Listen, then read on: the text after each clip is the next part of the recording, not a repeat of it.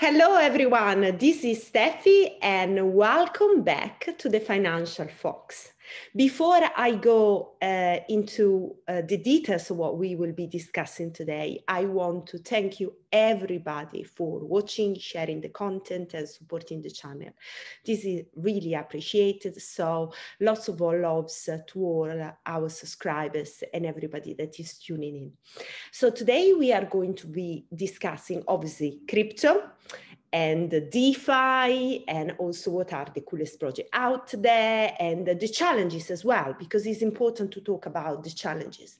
My guest is Julian Hosp. He's a blockchain expert, he's an entrepreneur, author, and CEO of Cake DeFi.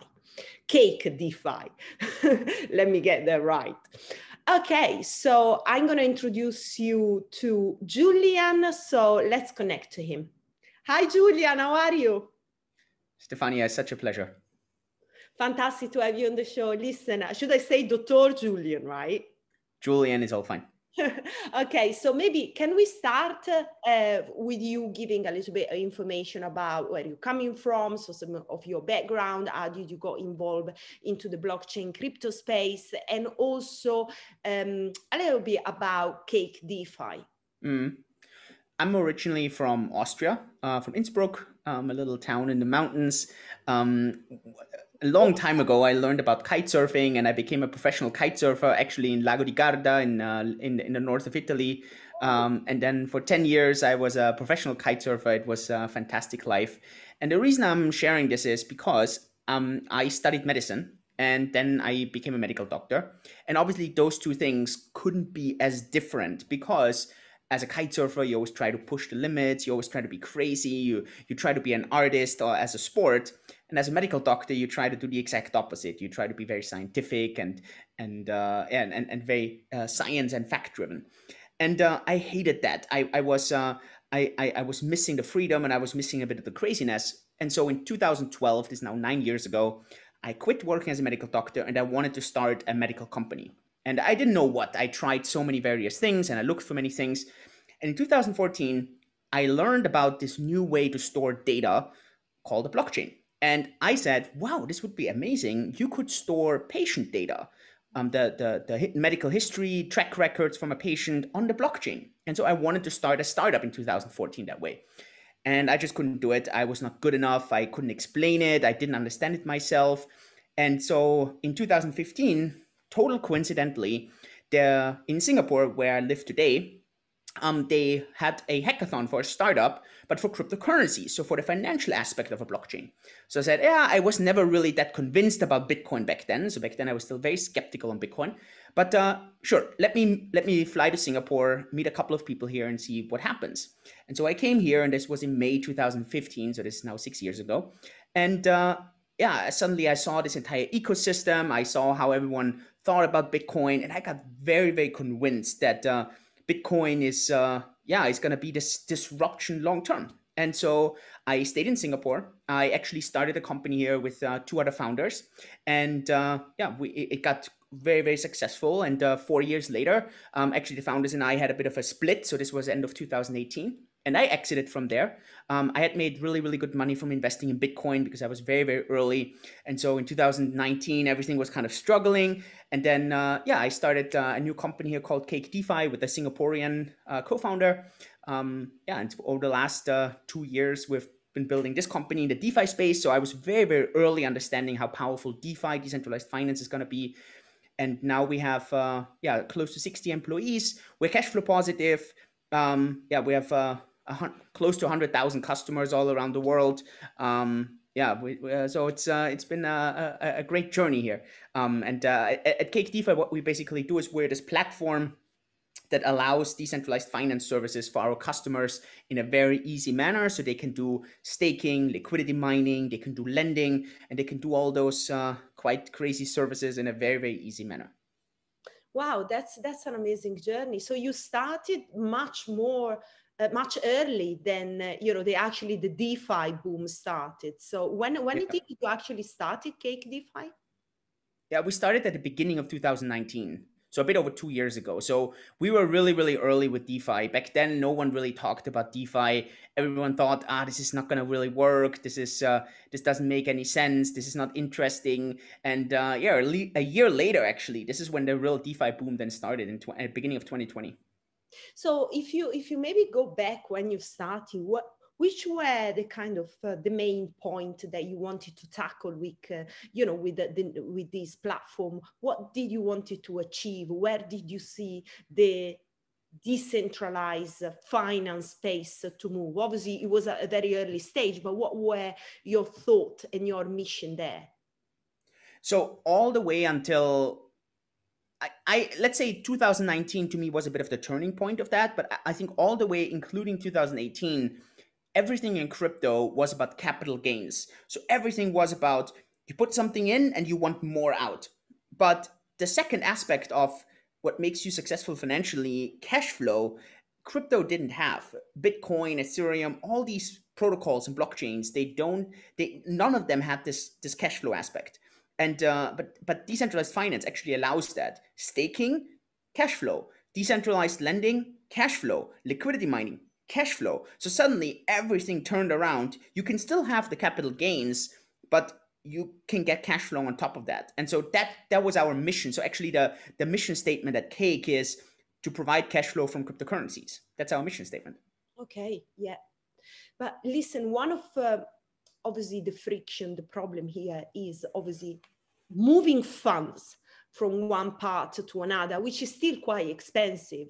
Maybe it was more expensive then, but it's still expensive now. So how do you think that can actually be solved? This problem can be solved in order to open the decentralized finance space to more people, because obviously, these represent a problem for many other users to enter the space.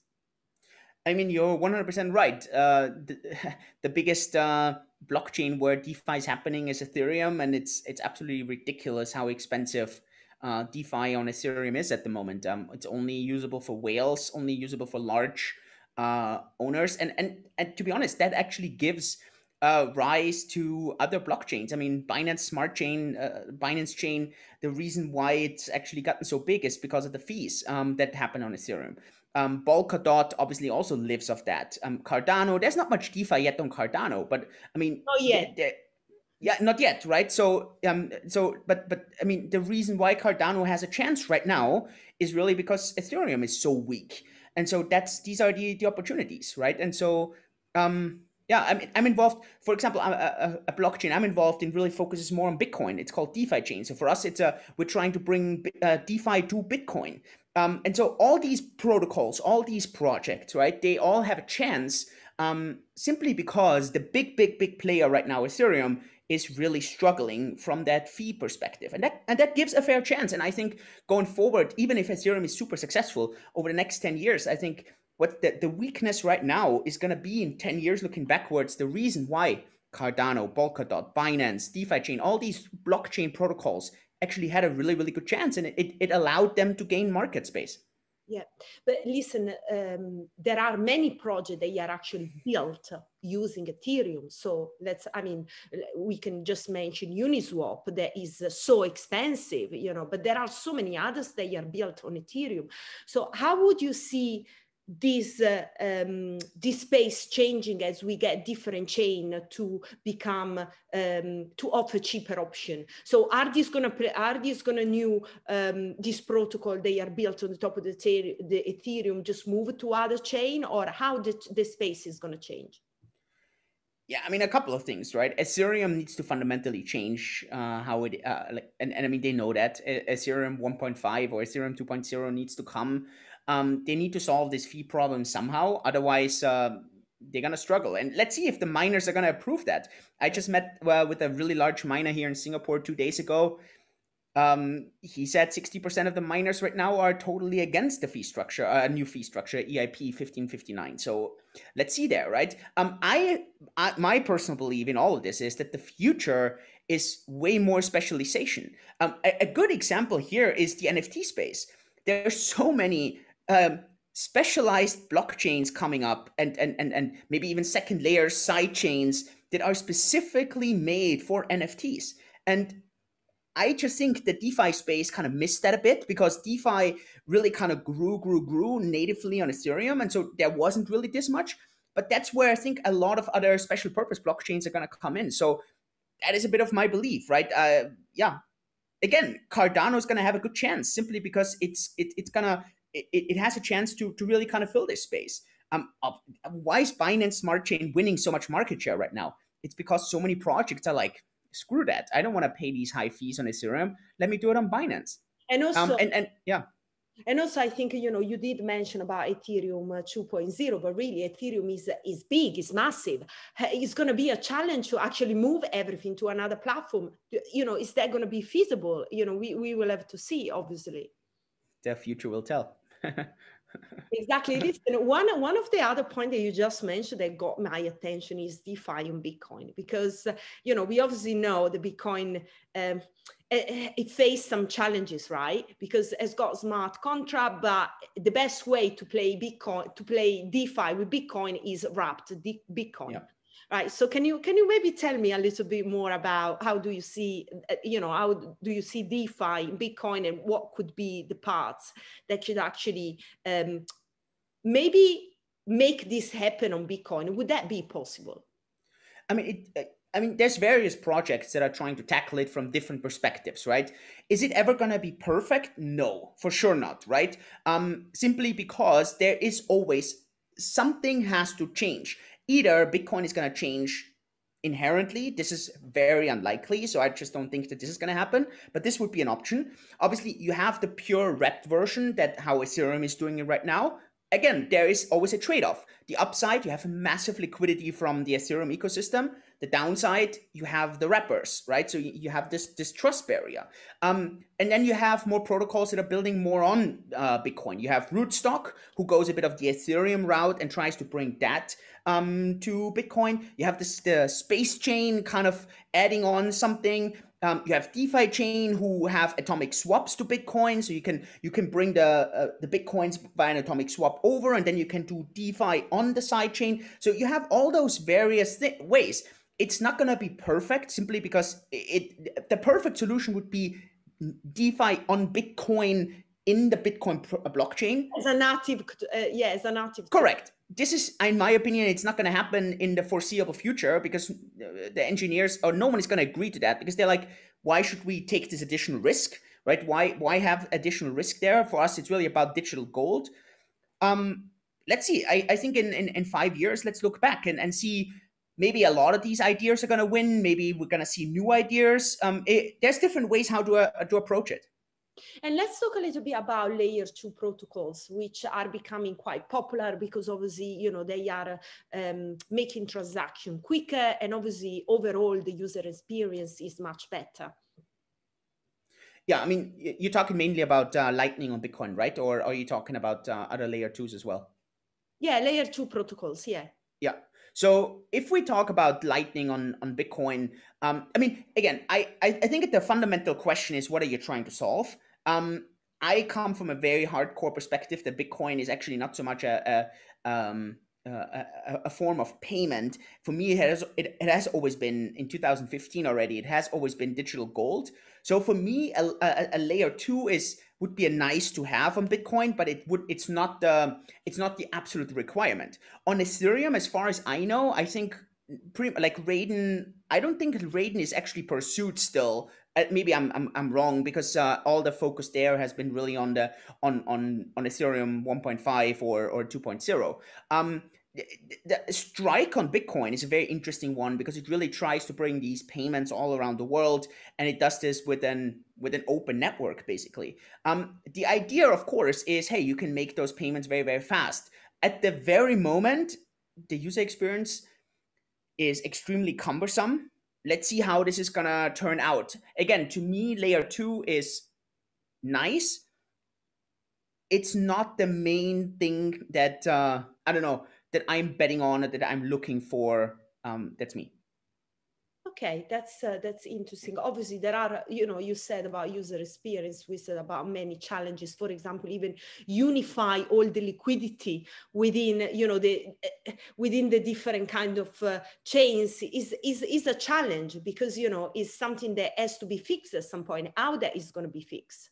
So, it's all things that probably we will have to see what kind of innovation and what kind of project are actually coming up with some solution. I mean, you can do it in two ways, right? Way number one is you create a new token. Polkadot, for example, is trying to do this interconnection a lot. You can do it natively. The problem about natively is always that the liquidity part is always a bit of a struggle, because you don't have this wrapper that kind of connects all of them. Let's see. It definitely needs certain things. Yeah, let's see. Okay, so let's maybe talk a little bit about NFTs, which you brought up. I think they are something very, very interesting. And, I'm not into the space a lot, in the sense that, I'm still watching, because it's kind of, it's very expensive, and I think they also have to find a solution at some point for that as well. If the NFTs marketplace is going to actually evolve to become, a digital assets network. So how do you see the NFT space evolving, and also what role they are playing in the digital asset market? So a couple of things. I made a tweet on that, and let me throw in a couple of things here. I assume everyone knows what an NFT is, so non-fungible token. So it's not that. So it's a family of something, but each item in this family is different. A classical example is stamps. So stamps, and then you have various stamps. So, and then it's the same with an NFT. I posted this on Twitter. NFTs are totally overhyped right now, but totally underhyped over the long run. And what I mean with this is the following. At the very moment, most people are trying to create faster horses in the NFT space. So they take physical examples, for example, paintings, and they're trying to put them into the digital space. This long term will not work, and I'm going to explain you why it won't work. But all they're trying to do is they're trying to build a faster horse. What they actually need to do, they need to build a car. So they need to have a fundamental difference, and now comes the key part, in value. Everything about NFTs is value, right? And value, and this is now the fundamental understanding. If we look at the value that Bitcoin brings the value of money, and if we break it further down, it's actually the value of freedom. It's the value of independence. It's the value of censorship resistance. That's the value in Bitcoin. And people try to bring that same value to NFTs. That doesn't work. The real value that an NFT needs to bring is that of status. It's a completely different concept. And at the moment, most people don't understand that yet. The reason why NFTs at the moment are valuable is because they are first. The people with his 5,000 days story, the reason he creates value, and he creates massive value, is because of the story. It's because of this uniqueness. So, all the arts that are happening right now, the reason why they have value is not because of the digital art. That's the key thing. As an NFT, you don't buy the art. You buy the story. You buy the history. You buy everything around it. And that's what's that big difference between everything. And I think people don't understand that right now. People think there's value in digital art. There's only value in digital art if there's a story, some uniqueness, something around it connected. And I give you another example. For example, the tweet stuff. So I opened my Twitter, and suddenly I received this tweet that someone is offering $100 to my tweet, for my tweet. And so I said, okay, let's try this out. I want to know how this works. And I accepted the offer, and I sold my tweet for $100. And then someone asked me and said, okay, so this person now owns your tweet, but owns basically the NFT to that tweet. And then he said, now if you delete your tweet, doesn't the NFT become worthless? And my answer is, it might actually become worth more, because there's a story to it. The story is, it was this tweet, and then Julian, this asshole, goes and actually deletes the tweet, and now it was the first tweet that got deleted, and I own that history. I own that perspective. And suddenly the tweet, maybe, becomes more valuable because it's the story, it's the uniqueness. And I feel at the moment, people don't understand that yet. They use the same things that they use in the physical world and try to translate that in the digital world. It doesn't work. You cannot build faster car. You cannot look for faster horses. You need to build a car. And that's the fundamental difference to NFTs right now. And that's why I think right now NFTs totally overhyped. Long term, massive disruption because people will understand how to create stories, how to create emotional connections. And now comes the most important part, how to allow millennials and Gen Zs and all the digital people to show off status. That's all. That's what it is about. I think this is a great point, and it does make sense. What I'm actually thinking is now that the story is going to be captured. Correct. How in the NFT, because at the moment is exactly like you said, you are trying to replicate something that is out there in making a digital ownership, but really it just raised so many questions that people, if you think thoroughly through, you actually understand that if something is missing. So how do you can actually condensate the story, the emotion into an NFT? How that would happen? I don't know. I mean, I'm not an artist. I'm not. I'm very left-brained, right? So I'm very. At the end, I'm a medical doctor. I understand. I analyze things. I understand things, and I think I'm very good at distilling them down to the fundamental thing. But at the end, that's what people need to come up with, right? That's why I'm saying. I think very few people. The biggest argument that people give me, and that just shows how people don't understand NFTs. People think the value of an NFT is looking at the picture. It's looking at it's the right to look at the tweet or these people haven't understood it. The NFT the value of a Roscoe picture that's worth $50 million, and all it is, it's a red picture. It's not it's not how difficult it is to make, or it's not to look at that picture. It's the story. It's the emotional connection. And that is the real value. And that value is undeniable. And the question is, how do we do the same thing in the digital space? I don't have an answer for you. I don't. But I'm telling you, this is what's needed. I sympathize with you a lot on that, because when you're just talking about the history, it comes back to me about fashion, for example. You have got some amazing handbags that have been worn by a celebrity. They have been exactly as a special edition for the Venice Film Festival. Exactly. And what you really care is the story of those sunglasses, yes. Of those, and yeah, I mean, it is going to be a challenge, interesting, because maybe people are kind of stuck when they're thinking about soundtracks, about music, where, you know, maybe they're all just trying to, they're looking for faster horses. They're not innovating right now. At the moment, the NFTs, at this very moment, there is no innovation. What people are doing is they're just taking the physical and making it and moving it a little bit to the digital. There's no real innovation.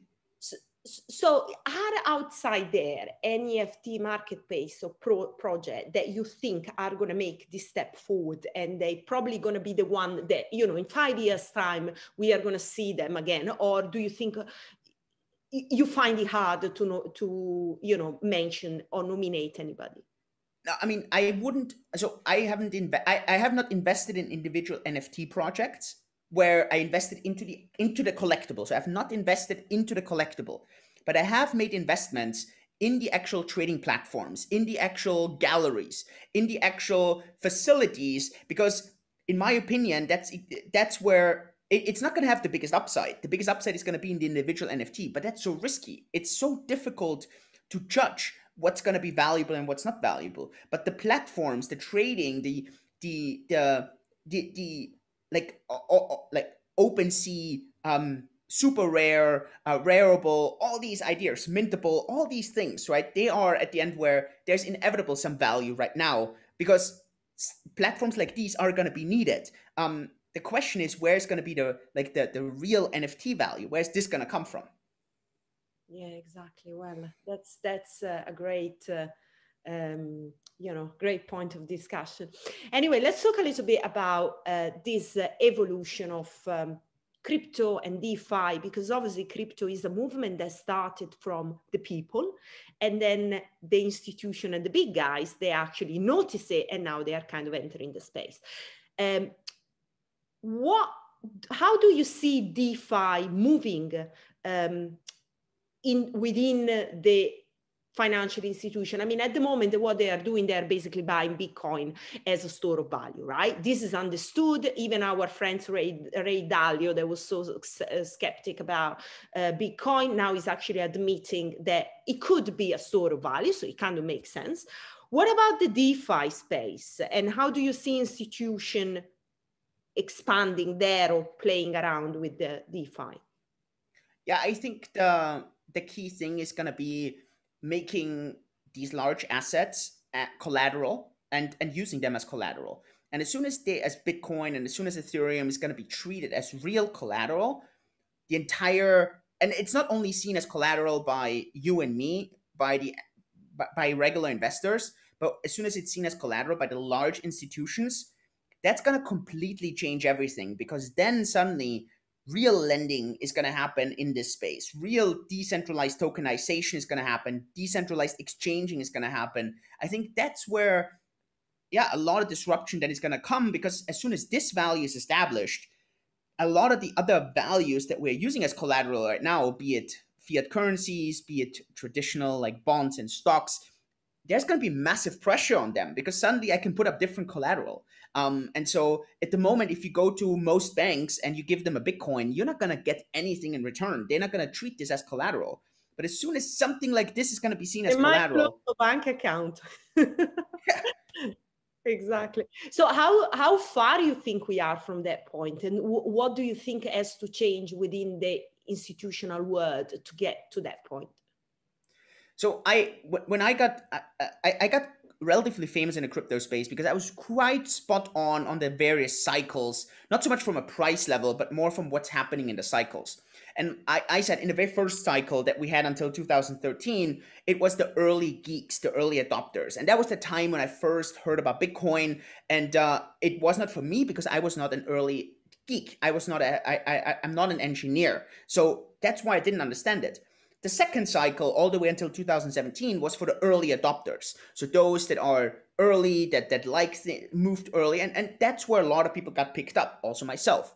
Now we're in the cycle of the later adopters, not late, but later adopters, and the institutions. And I think this cycle is probably going to go until next year. And then the new cycle starts, and the new cycle is going to be governments. It's pretty much going to be everyone. And that's, in my opinion, when we see this Bitcoin and Ethereum and many other assets being seen as actual collateral. And so if you ask me, when is this going to be possible? Not in specialized banks that specialize for crypto, but pretty much everywhere, 2022 and later. That's kind of the timeline. Okay, let's put ourselves in 2025, let's say. Mm-hmm. What is going to happen with are fiat currency going to still be here? What their value will be? How, the space is going to change? What I'm trying to understand, would that you have a wallet with different kind of currencies and coins that you can spend the way you like? How do you see things in 2025? Yeah, I think that's too short of a time frame still. I think 4 years is not going to be it's too difficult to disrupt significantly because just these cycles take too long. But I think in 2025, we might see stable coins being used quite prevalently. So I'm not saying we see stable coins. We're definitely going to see stable coins, like government stable coins. But the question is, how far are they going to get used? Will my mom use a euro stable coin?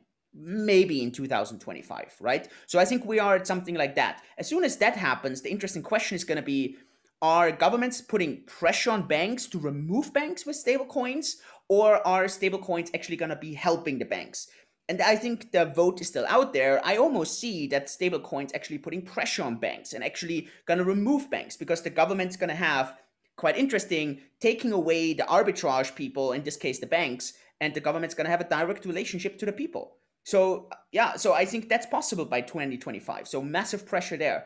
I think fiat currencies are still going to be there. I don't see them going away even in 10 years. There's it's just too difficult to get rid of them, and governments are just not gonna voluntarily step away. I think in 2025 we're gonna see governments having maybe not everyone, but we're gonna see governments having Bitcoin on their balance sheet, just like they have gold reserves. They're gonna have Bitcoin reserves.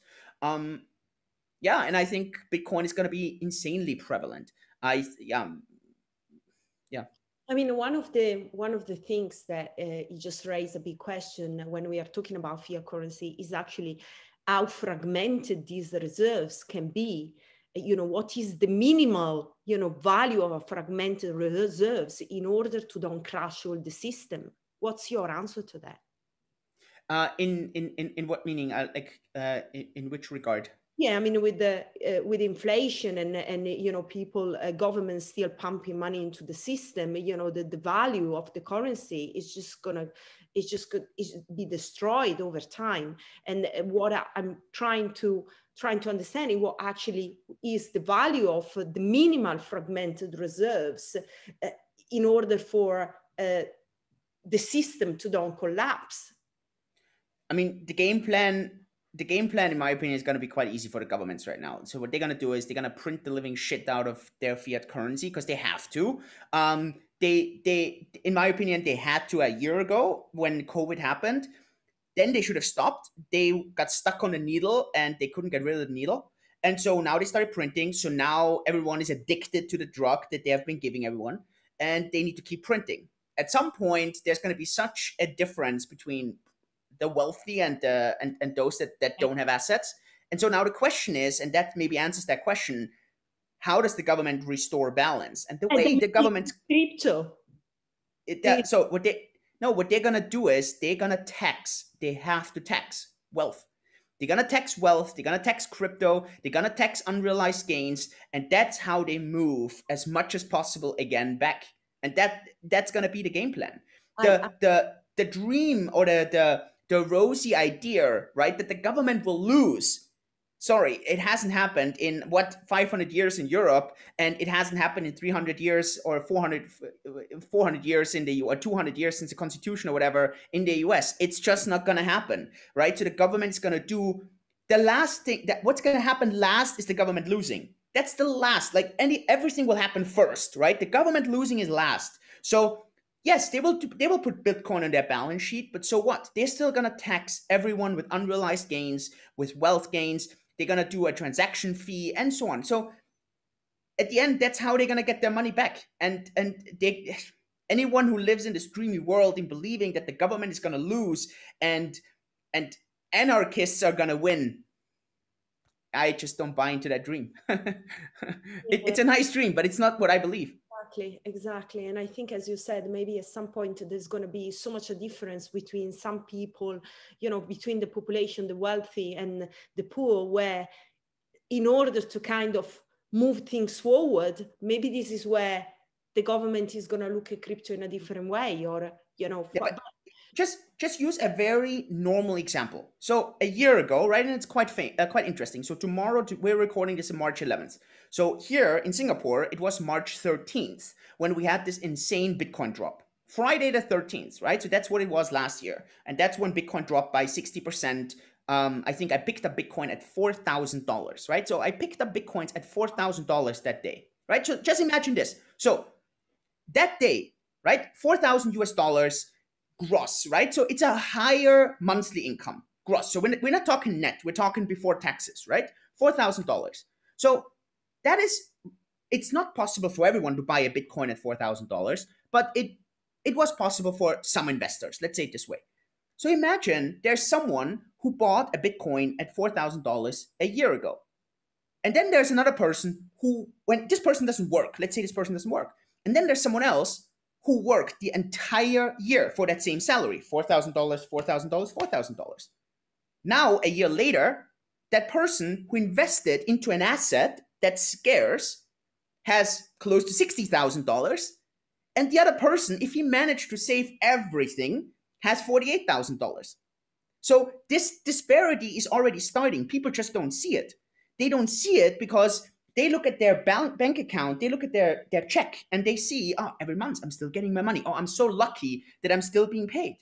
And then they don't see that there's people left and right who are just completely in a different lane. I made more money in 2020 than I made in my entire life before. In 9 months, I made more money than in 34 years. And the reason is not because my investment decisions were so amazing, it's just because of all the money printing. It's because this split is happening and people just don't see that. Also, let's stop here and maybe think about, investment, right? You obviously raised the point about Bitcoin, but there is obviously gold as well, and there are different ways to invest money as a store of value. How, if we think a little bit beyond the cryptocurrency, where do you see the value in kind of as investment in asset that people can invest in order to avoid this inflation and this destroyment of done by the fiat currencies? Yeah, I mean, anything that historically has been doing well when inflation has happened, right? So I do invest in gold, I do invest in commodities, I do invest in stocks. In stocks, you just have to be a bit careful. There are certain stocks that really kind of get hurt with inflation. For example, especially stocks that have a lot of inventory, because that inventory really getting eaten up. So a lot of tech stocks, they can really benefit from that, for example. Yeah, and then Bitcoin. And again, these are the bets. Now, I want to make it clear. I also own assets that are doing really bad in inflation times, right? And the reason I own those assets is because I believe inflation is going to happen, but no one knows, and we might see a completely different scenario. We might see the government again completely pulling the plug and completely reversing a lot because they have to, and suddenly we're going to see a massive deflationary shock. And anything that works well there, I own as well. So I'm diversified. I believe inflation is going to happen, and I have a strong bias for inflation, but I wouldn't bet all my money on inflationary assets. Exactly. This is a great advice for any investor to keep a diversified portfolio. Now, you are based in Singapore. I'm quite interested to understand how all the crypto space is evolving there and how it's different maybe from countries such as the US and Europe. I guess the big difference here is that the government is very open for crypto. It's a very vibrant scene here. A lot of projects are here now. During COVID, there is so many people here. CC from Binance is here. Vitalik is actually here from Ethereum, right? So a lot of people are kind of staying here at the moment and just spending the times here. Everything is super close by. That's also obviously quite interesting because yeah, it's the city where everyone is kind of next to each other. Yeah, and it's very easy to get talent in comparison everywhere else, because if you hire someone, people like coming to Singapore, has a great standard of living, it's super safe. Yeah, it kind of did COVID really well. There's no COVID here. They kind of got rid of it 6 months ago. Yeah, so it's been going really well. Seems the place to be. Listen, the last question that I want to ask you, because obviously you are a doctor, so that's quite interesting. I think what you mentioned about, the power of data and how data can change the healthcare system is very interesting. With everything that happened with COVID, people, obviously they can't wake up to all the concept of we need to be more healthy. We need to look after ourselves. And I think even here, the healthcare system, it got to a point where it's going to change. There's going to be an evolution, maybe also driven by technology as well. Because, if you think about in the current healthcare system, it's all very, how can I say, you try to solve a problem, right, that a patient has got, right, because you only access a certain information. But there is also the prevention aspect now that is going to get more and more important. So people are not just coming to a doctor because they have got a pain, so something to fix, but they also try actually to make their lifestyle much better. So then the doctor, it becomes a part more than an holistic approach to health that is trying to empower individuals to be more responsible as well of their own data. So there are many parts moving here. All I wanted basically to pick up your brain on him is where you see the healthcare sector to change? What do you think the COVID mean for the sector, and what will be the new technology they are going to disrupt the system very soon? Yeah, I don't know if COVID is going to disrupt in the healthcare sector something other than, in my opinion, what we see now. Singapore especially, I think Germany is also looking into it, is to actually record patient data on a blockchain. Singapore is doing this now. So if you're vaccinated, you get a stamp and it's recorded on the blockchain. So I think that's definitely something that's going to happen. Other than that, I don't know if much in the healthcare system is going to get innovated because of COVID. I don't know. I think it was for the healthcare system. Yeah, it was. I don't know. I don't know if there's anything else that would. I think the main innovation right now in healthcare is very high tech. It's CRISPR. It's the entire gene editing thing. It's a lot of longevity, stem cell therapies. I mean, it's extremely innovative, right? I don't know if COVID has any impact on that, to be honest. I think the main thing here that COVID hopefully has, right, is this idea that I wanted to do in 2014, and hopefully someone is really implementing it now on a global scale, and that is to record patient data on a blockchain, because it allows people to control their own data, and it opens it up. So that would be great. Yeah, that would be fantastic. And you mentioned about longevity. That is really a big topic. Everybody is trying to find any kind of ways to live longer, and there are vitality and longevity, right? These are the two things. It doesn't help you if you live long if you're sick, and it doesn't help you to be super vital if you live super short. So the two things you need is vitality and longevity. Okay, so what are your tips to live longer? If you have any special treatment that you like I don't know, like the cryotherapy, or any just simple, advice for people to just put in practice?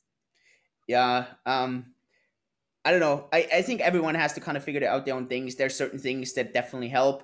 Aside of not smoking, reduce your alcohol intake, remove your sugar, do your 3 times a week sports.